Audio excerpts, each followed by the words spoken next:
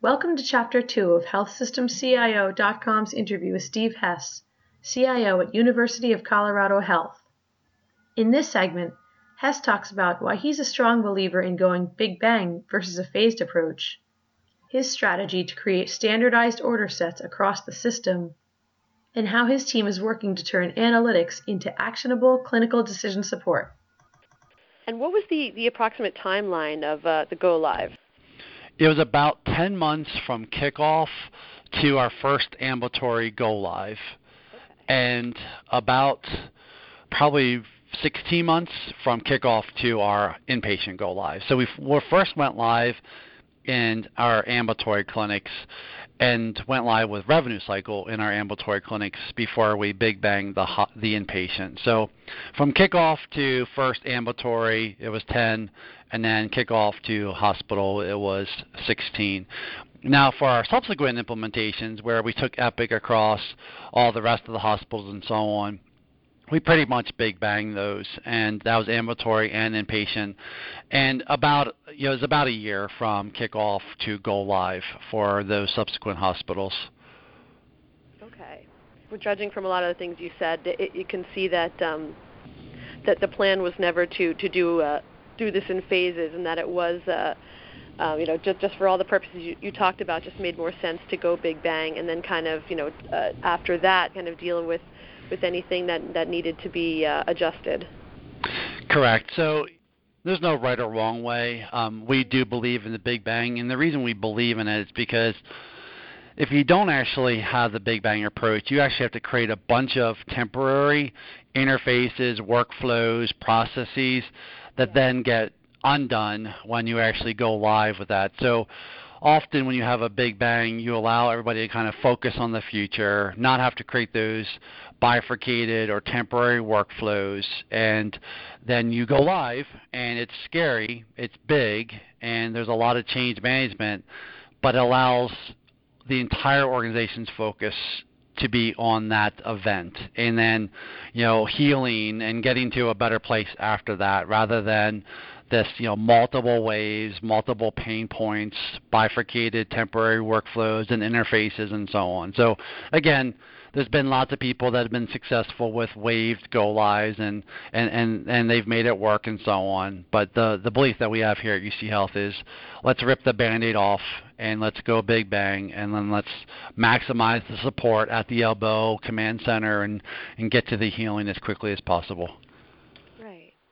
Okay. So now, what's the status at this point across the organization as far as Epic?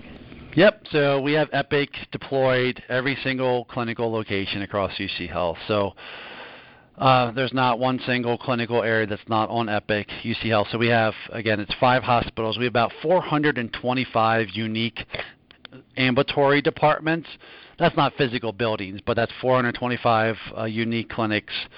They're all on Epic, ED, OR, cancer, everybody's on Epic. We do host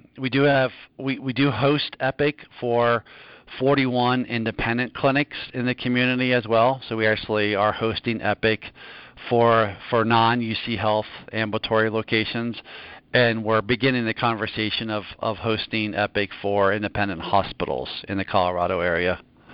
Okay. All right. So then just being able to not just host, but then also kind of provide some feedback or best practices to them. Absolutely. And again, that's part of our strategy, is to be standardized. Yeah. Easier said than done. And, an academic medical center has very different processes than a community hospital. A community hospital has very different practices, workflows than a critical access hospital.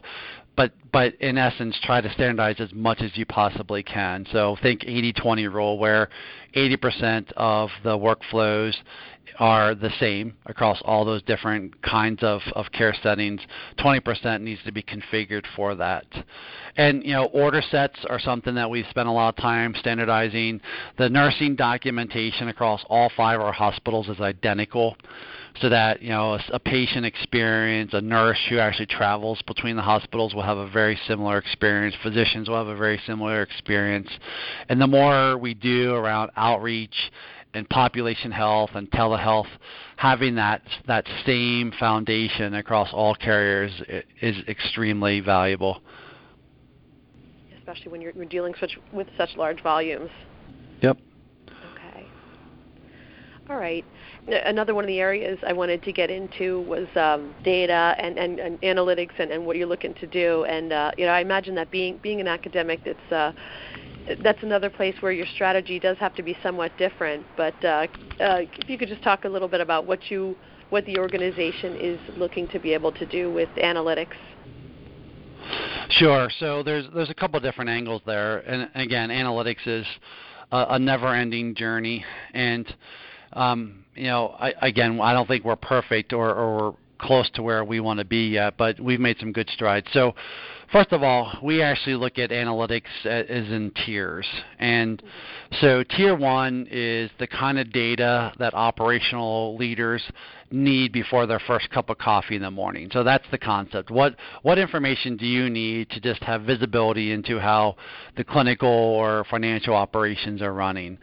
Tier 2 is more of that kind of unit or clinic level leadership. Then they want to be able to slice and dice the data a couple different ways to see what's going on.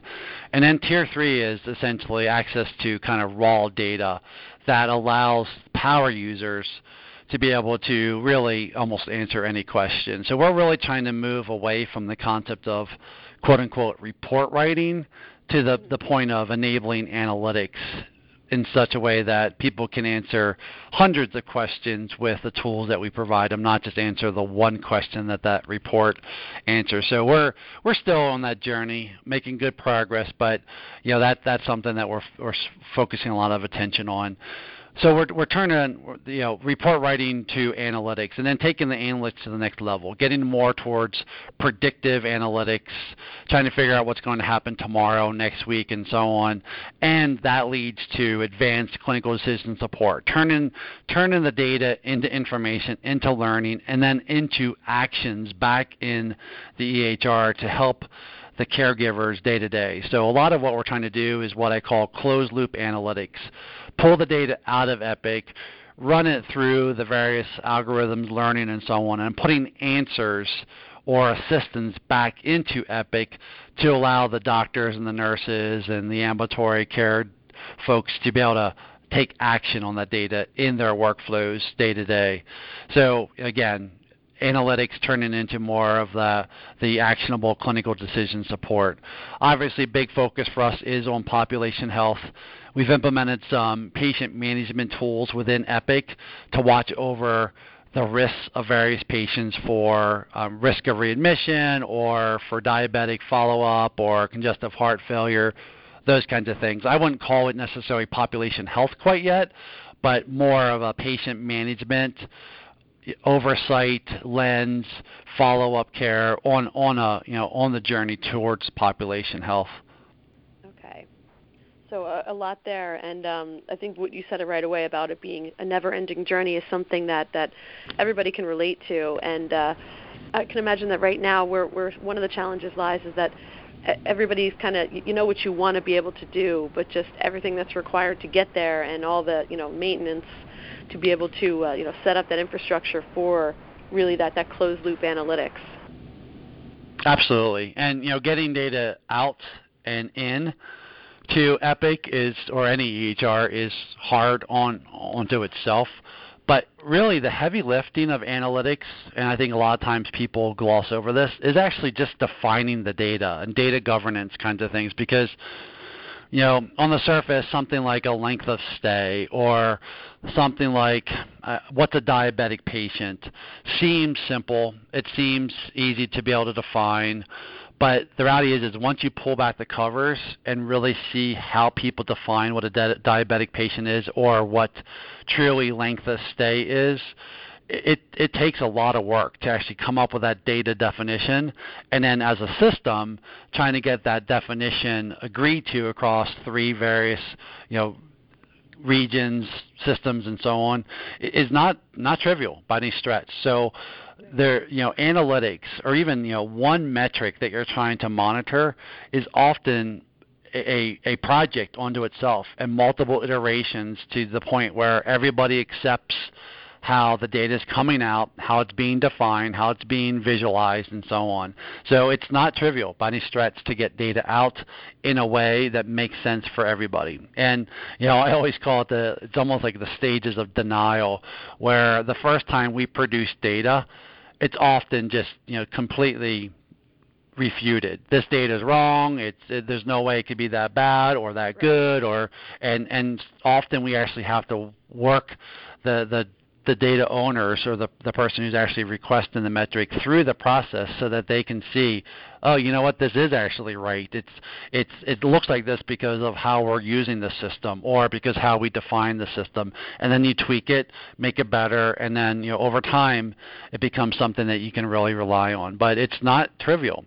It's not like you can just kind of lob a request over the wall, run away, and have a perfect metric given to you within hours or days. It just doesn't work that way. Yeah, I think that you're right, that does kind of get glossed over. And what you said about governance, too, I mean, how is that something that you've approached as far as that data governance strategy? Yeah, so it's really important. And what we've been doing is treating these metric requests, dashboard requests like projects, such that we have a project manager. We have all the key stakeholders from all the different areas impacted. We have administrative leaders, we have physician leaders, and we use those groups to actually get to the point where they're signing off on data definition sheets, such that the people that actually then are create the cubes, create the visualization, can actually use a standard, straightforward definition sheet. And where the workflows of using the EHR such that the data coming out is actually flawed, we then use that same steering group to actually help modify the workflow. So we've been treating the metrics, analytics, dashboard initiatives like projects with very specific scope, starts and ends, steering groups, to actually get to the point where the data definition, the data governance is solid and consistent across UC Health. Thank you for listening to this podcast from healthsystemcio.com. To hear other podcasts, visit our website or subscribe to our account in iTunes at healthsystemcio.com/podcast.